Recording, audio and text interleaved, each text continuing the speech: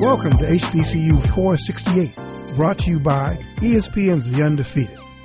This weekly podcast looks at life inside and outside of sports from the unique perspective of the Rhoden Fellows, handpicked students from 6 historically black colleges and universities. They're young, they're smart, and they are living one of the most unique experiences in American higher education. I'm Bill Rhoden, and here are this week's Rhoden Fellows. I'm Kyla Wright from Hampton University in Hampton, Virginia. I'm Paul Holston from Howard University in Washington, D.C. I'm Mania Shabazz from Grambling State University in Grambling, Louisiana. Hello, everybody. Hello, fellows. Hope everybody's doing well and wrapping up the school year in good style. We're recording our show in the midst of the NBA Finals, the heavily anticipated NBA Finals. Now, by the time this airs, we're going to be knee-deep in the NBA playoffs. Predictions, please. I'd like the fellows to tell me who you think will come out on top. Cavaliers in 6. Warriors Nation. Warriors Nation. I mean, did you see that game, Paul? That game said it all. Game 1. But look, Cavaliers started off the same way last year, and look what happened. We don't want to come back from a 3-1 lead again. That's true. So let's take it one by, because that was all confused. I want to make sure everybody attaches a name and a voice to these predictions. Kyla, who's going to win? Kyla Wright, Warriors Nation. Paul Holston, and Howard always says the correct predictions as opposed to Hampton or any other HBCU. But, it's going to be Cavaliers. That's like I said, Cleveland Cavaliers, LeBron James, Kyrie Irving, the whole starting team, even the bench. Hopefully the bench will pick up by next week. But we're going to get there. It's going to be back-to-back. Mania? I'm Warriors all the way, and if you didn't see that first game, it's just a testament to how they will win. Well, I think if the Cavs think they are going to win, they need to look at their bench. They need to be way more involved than they are now. I mean, if you saw, even who was scoring the points for the Cavs, 5 people, didn't contribute to the overall score, and only 1 person didn't for the Warriors. I just think that says a lot in itself. Well, don't let a game one boost your ego too hard. Again, just like last year, Golden State won game 1, and I'll give it to you. I'll give it to them. Hopefully it won't go the same way this year did last year, but I'm still confident that LeBron and Cavaliers will pull it off. Well, we'll see. We'll see what happens. We've got a little ways to go. But listen, what I like to ask the fellows is, in some ways, the news of the day kind of has hijacked the finals. Just before the finals started, LeBron James held a really riveting news conference because his second home, his mansion in Los Angeles, has been vandalized. Somebody or some people had spray painted the N-word on his gate. Now, he had a staff there that kind of cleaned it all off. But, LeBron, he responded by bringing up Emmett Till's mother, who chose to have an open casket funeral for her 14-year-old son, who had been beaten to death in Mississippi for allegedly whistling at a white woman. But he also said, no matter how much money you have, no matter how famous you are, no matter how many people admire you, being black in America is tough. And he said, we've got a long way to go for us as a society and for us as African Americans until we feel equal in America. Kyle, what do you think? I mean, that's a lot, but what do you think? What's as you had a chance to digest this as a young, gifted, and black person at Hampton University? What do you think about what LeBron said? I think, and I know that LeBron is absolutely right for once, but I truly agree with him because, first of all, it literally does not matter how much money you have, what your status is. People criticize Oprah Winfrey for everything she's accomplished and everything she has came and earned for in her life, people still criticize her. People criticize Barack Obama, and he was the president of the United States. I myself get criticized as an African American woman in 2017. It literally doesn't matter how much you make, who you are, what your name means. If you are African American, if you have an ounce of melanin in your skin, you will definitely not be equal in America, and you will be criticized. What do you think, Paul? I mean, is it? Would you rather be? I mean, is it easier to be discriminated against and rich and black, or do you think that racism sort of is a great equalizer? Yeah, racism is an equalizer, no question. I mean, economic status does not matter, especially in this case. It doesn't matter, like LeBron said, how much money you have, how many cars you drive.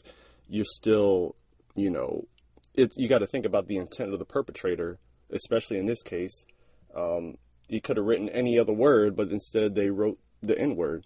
So what does that say? It doesn't matter what status you are in America. As long as you're black, you're still... you have a target on your back. And I really appreciated the fact that he did bring the historical aspect of Emmett Till and the story of Emmett Till, because for some people in this generation or some kids in this generation don't even know the name of Emmett Till. So now that will spark the conversation for them to even look up who Emmett Till was, to which his death galvanized the civil rights movement. So I really appreciated him, responding in a mature manner, but also giving historical context to continue the conversation. So you don't think that the Mania, you don't think that the reference to Emmett Till was out of place, or do you think? Yeah, what do you think? Absolutely not. I don't think it was out of place. I think that any time that we can mention our people and our struggle and what's happened to us is a great thing, especially since a lot of our race as African Americans, they don't know all of our history. A lot of people just know Malcolm X, or even Martin Luther King is a great example, or Harriet Tubman.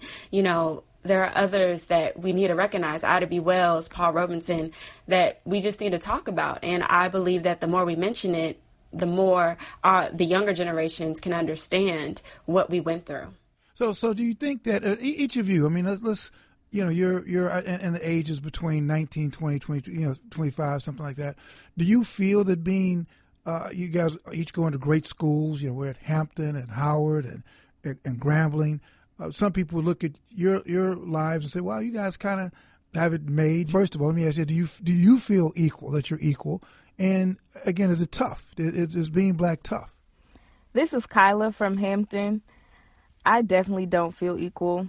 It is tough being African American. Though I go to a historically black university, that's only in the parameters of that university. When I step off of that campus, there are people who I encounter who don't look like me, who don't act like me, who don't talk like me. When I come home, it's the same. So I'm constantly reminded that I'm not equal. You can go on social media and people will still say racist things. And I think that just because of in our society today, there are people who are different figures, prominent figures, who are not African American, who are deeming it okay for people to be racist. And that's why I think in 2017, people who are the majority are becoming bolder, and they really think that they can do and say whatever they want to us, and we're just going to let it slide because they really think that they just have that type of power over us like their ancestors did. Let me ask you this, and that's a great point, Mania. It sort of leads to this question, because what you're kind of saying is there's strength in numbers.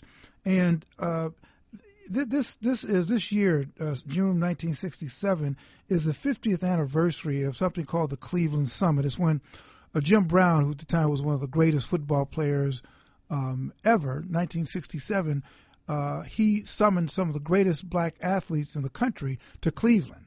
And he wanted them to meet with Muhammad Ali, who had already filed as being a conscientious objector. He was the heavyweight champion of the world, probably one of the most visible black people in the country. And he said he wasn't going to fight in the war and he wasn't going to get drafted. And, of course, it created a huge furor. And Jim Brown invited all these black athletes to Cleveland to meet with Ali. And after they met with him, they came out and held a press conference and said, we're going to support him. We support his decision. We support Ali, and they rallied around him. Let me speed up to 2017. Do you guys think that there is a current athlete who can galvanize that type of meeting? What do you think? This is Paul from Howard. I feel that you think about the image and the status of Muhammad Ali at that time. Here's a guy who, spoke for himself, was unapologetically black, emphasized unapologetically black, and as well as, always seeking to better the low, impoverished income people from the ghetto type of people. And when I look at, I'm trying to think of a current athlete that could galvanize. Now, this is the silver lining. I feel that maybe Colin Kaepernick, possibly, he could galvanize, but you have to think in the context of where he's at now as opposed to Muhammad Ali. I feel that if Colin Kaepernick was that type of athlete to be able to galvanize, he would have to probably put in more work as opposed to Muhammad Ali, because again, they're in two different spaces, two different time frames as well. But even not only, if not Colin Kaepernick, I feel maybe even someone that's not as or still outspoken but not as unapologetic, and maybe even LeBron James could. If LeBron James or any of the high-powered or high athletes that are in these high statuses would sort of come out unapologetically black, then maybe that might, really galvanize others to really, be unapologetic and really, really push to what they were trying to do during that Cleveland summit. I think the bigger question comes, what would they talk about in 2017? Yeah, well, that is a good question for me, Medea and Kyle. Hey, do you think that there is an athlete out there? And I guess the other question is there a common issue, do you think, that pulls together, or is there a common thread that could unite black athletes, black people for that matter, but for the purpose of this conversation? What do you guys think? This is Kyla from Hampton. I definitely agree with Paul. I would say Kaepernick as well, just because of his recent comments. So we know that he is, like Paul said, unapologetically black. So he isn't afraid to speak up and speak out. He still has some work. He still has a little ways to go to get on the level of Malcolm X or Muhammad Ali. But as far as the common issue, I'm going to keep this short and sweet. I mean, among black athletes, the common issue is just the fact that they're black. Because if they weren't, there wouldn't be an issue. There would literally not be a problem at all. So that's definitely the issue that they're facing. It's an issue they can't run from. It's something that they were born with. It's something they're going to die with. So. Now, this might be a little outlandish, but I'm not sure if you guys are familiar with what happened to Adam Jones, the Baltimore Orioles All-Star. When he was playing a baseball game, he was taunted by fans, and they even threw a bag of peanuts at him and called him racial slurs. I believe that him and LeBron James should definitely come together, since their issues were very prevalent in the media. And I'm not downplaying other issues that black athletes face, but in terms of popularity and for people to know, people already know that this happened, and for them to come together, I think that would just say a lot for the black community. And I think that a lot of people will follow them knowing the two issues that they have faced. But let me ask you guys this. I mean, one of the things that LeBron said is it doesn't matter how much money you have. And I'm just wondering, is it possible to be black and to not be impacted by racism? I mean, can you be so rich and famous that race really doesn't matter? In your mind, you can, definitely. Because I remember a little while back in an interview, the rapper Lil Wayne, he was asked about Black Lives Matter, and he basically said, well, I know my life matters because I make millions of dollars, so it doesn't really matter if you care about my life or not, because I make more money than half of the people who say that Black lives don't matter, this, that, and the third. And just in saying that, because of how much money you make or because of your status, at the end of the day, you're still black. So if you walk by someone on the street, they're still probably going to grab their purses closer, than they're still going to lock their doors because you're black. You have tattoos everywhere. You have long dreads. You still look quote unquote scary to them because you're a black man in America. So he thinks in his mind that his wealth doesn't make him the same as us as far as being impacted by racism, but at the end of the day, it does. Yeah, I mean, even the bigger example, the most recent example, former President Barack Obama, the man that was the leader, probably the biggest leader of the world, the free world at least. I mean, the man was constantly under threats every day, constantly under death threats, not only him, but towards his family.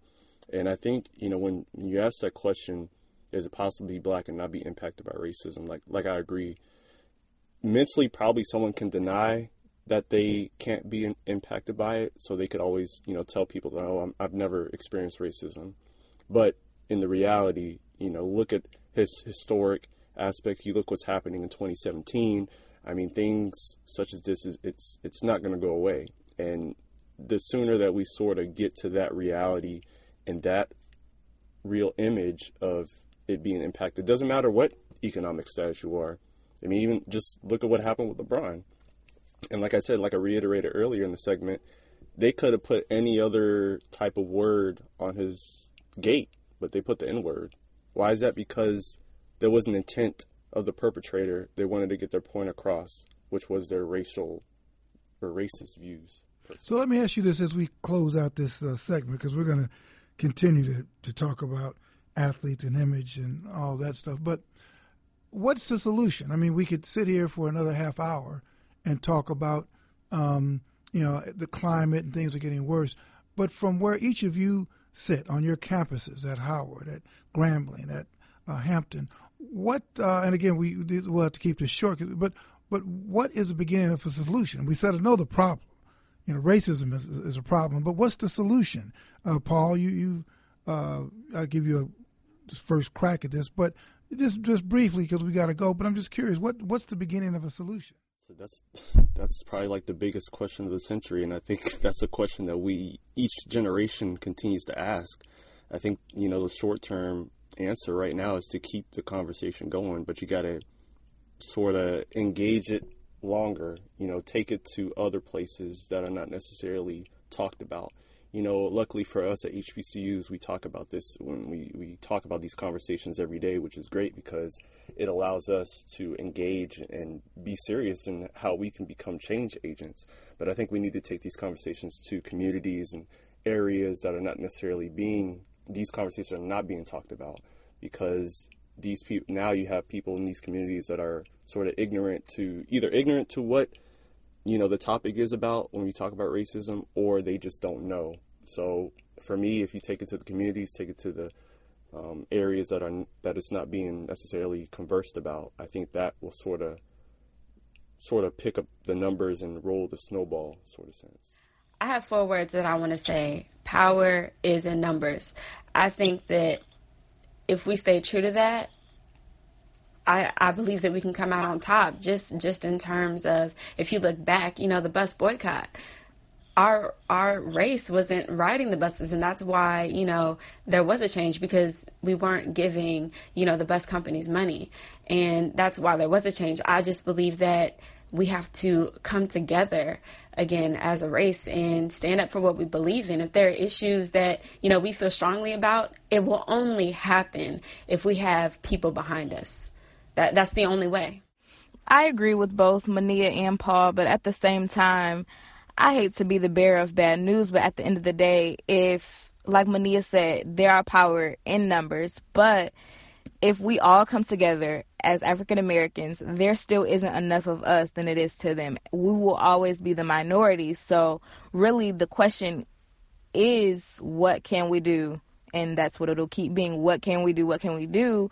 And we keep saying, eventually we'll overcome. But at the end of the day, generations keep being raised who had these ancestors who were our slave masters. And that horrible mindset is still getting passed down. So though we want to do something, really, who else are we going to go to? The NAACP is slowly crumbling, unfortunately. So do we really have them behind us? Not sure. We can't go to the government because the government is the main ones who are against us, to be completely honest. So really, just talking amongst ourselves is, I'm not going to say the only thing we can do, but I feel like everything we try to do or we try to make an impact somewhere is just going to get there for that short period of time. But I don't know. It just keeps seeming like history is going to continue to repeat itself, unfortunately. Right. Well, interesting. You look around the news and you've seen, I'm sure, at each of your universities, although all your universities are historically black,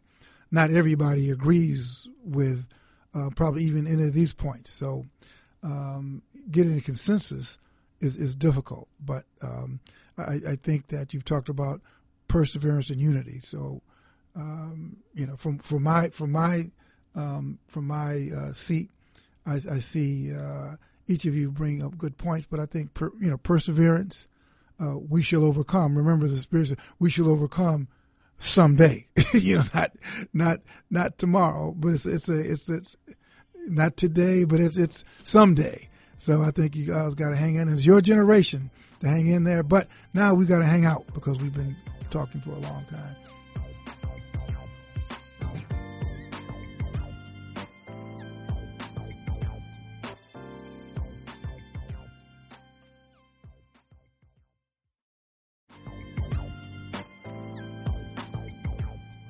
Welcome back, everyone. And if you're just now joining us, you're listening to HBCU 468. I'm Bill Roden, and I'm here with my co-hosts, Kyla, Mania, and Paul. LeBron James wasn't the only one who had a tough day at the office last week. Tiger Woods, Tiger Woods, was found asleep at the wheel in Jupiter, Florida. Police in Jupiter booked him on DUI charges, although no alcohol was found in the system. Woods chalked up the incident to an unexpected reaction to prescription medicine. By the time the results of the breathalyzer test had returned, Tiger's reputation was tarnished. More. LaToya Cunningham, CEO of Posh PR and Events, and the PR director of the Detroit Lions Alumni Association, is here to help us sort through this rubble. But first, I just want to hear from each of the fellows. Did this event with Tiger down in Jupiter, did it make you think less of Tiger Woods? Hey, this is Paul from Howard. Surprisingly, I didn't even think about Tiger Woods up until his mugshot sort of popped up on social media and then the news, and it didn't make me feel less, on him. I mean, he is one of the greatest, if not the greatest, golf player in the world. But for me, it sort of gave the insight on how powerful these prescription drugs are, especially if he didn't know about the impact while going under the wheel. And hopefully, I'm sure he'll sort of bounce back from it, of course. But I guess what's unfortunate is when him coming back into the spotlight is that mugshot. And then they recently just released the video of his arrest as well. So I'm sure it's going to leave some type of stain in terms of his image. This is Mania from Grambling.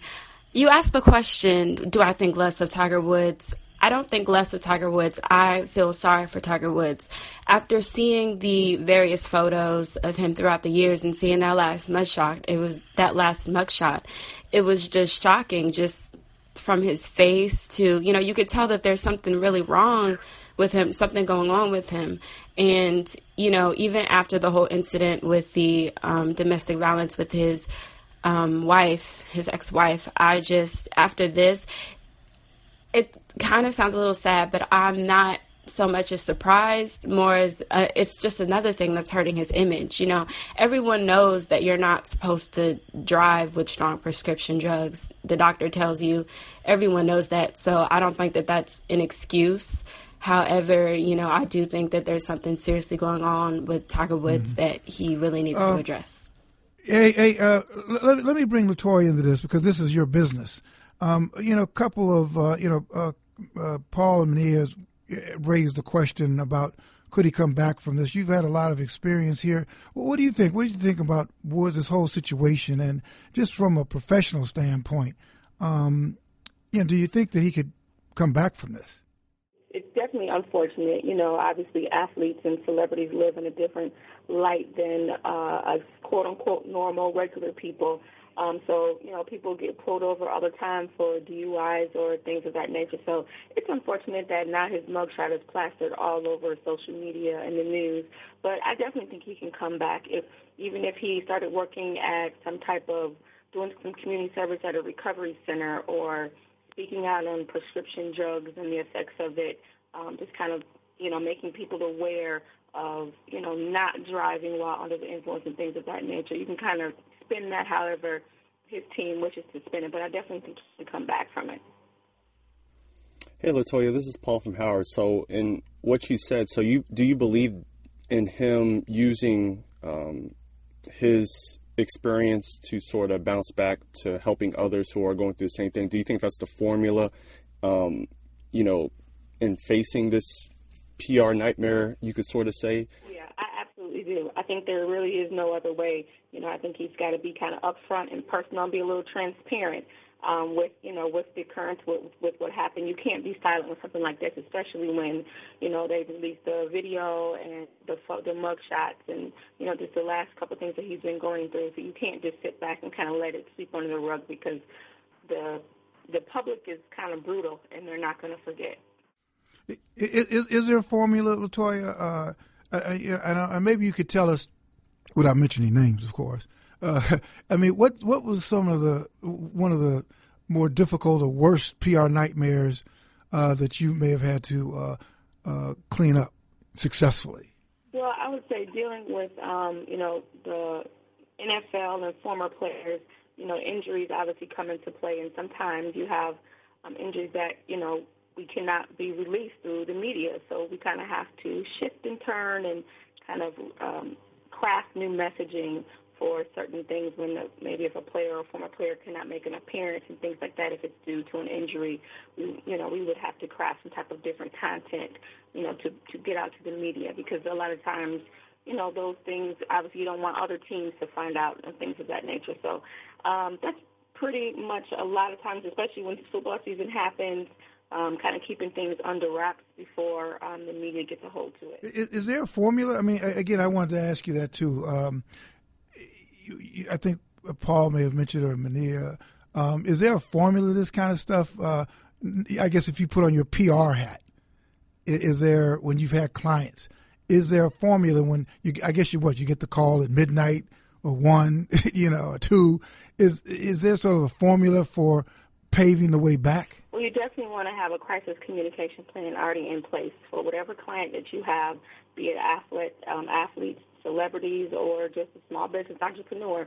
When you take on a client, you need to have a crisis communication plan in place.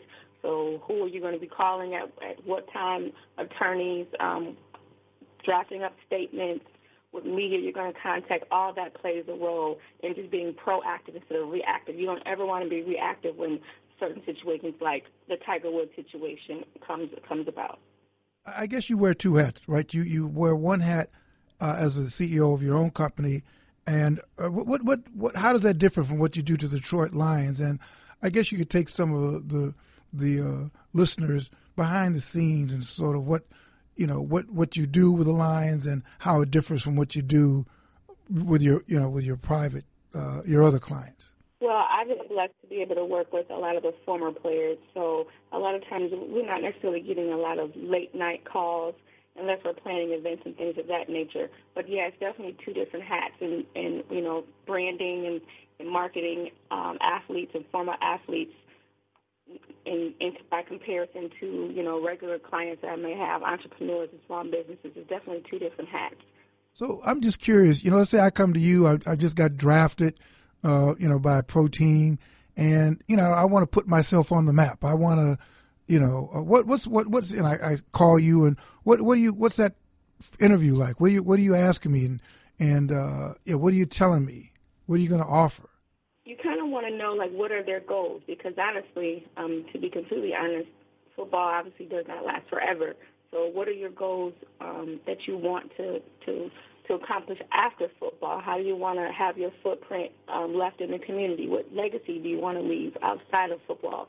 And then we can kind of start, branding that? What are you interested in? What type of things do you want to see happen in your community, in the city where you're drafted, and things of like that, in that nature. Like, I'll just say, for instance, like with Von Miller, he's got the Von's Vision out in Denver, where, he's giving area youth eye exams and eyeglasses. So that's his, because he's got some, vision problems. So that's his platform. So you have to find what your client's platform is, what they believe in, and it's bigger than football, or bigger than sports, period. Hey, LaToya, thank you so much. Our guest has been LaToya Cunningham. She's the CEO of Posh PR and Events, and she's also the PR director of the Detroit Lions Alumni Association. LaToya, thanks so much. This has really been great and enlightening. Thank you guys so much for having me. Thank you. Thank you. Thank you. Now, before we close out the show, I turn it over to the fellows to leave you with a few thoughts to consider. Kyla leads off.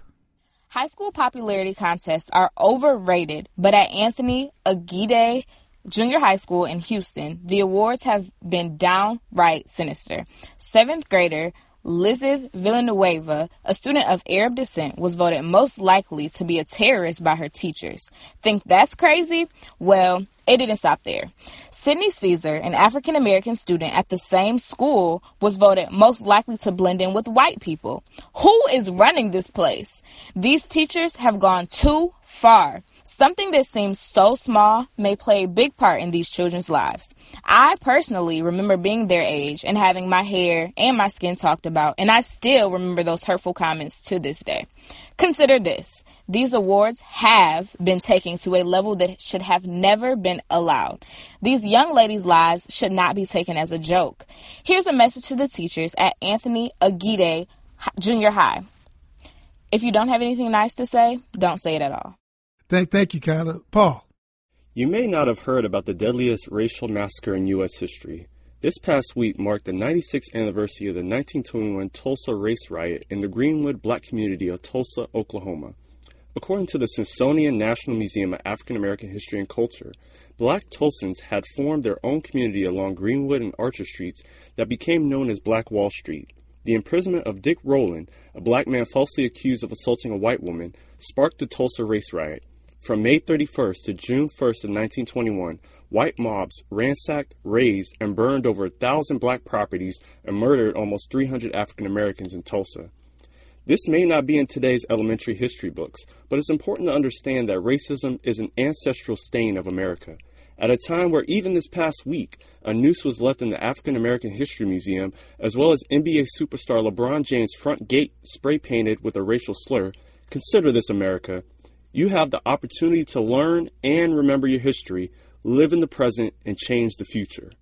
Thanks, Paul. Mania. The movie Concussion opened my eyes to the detrimental effects of constant collision on NFL players.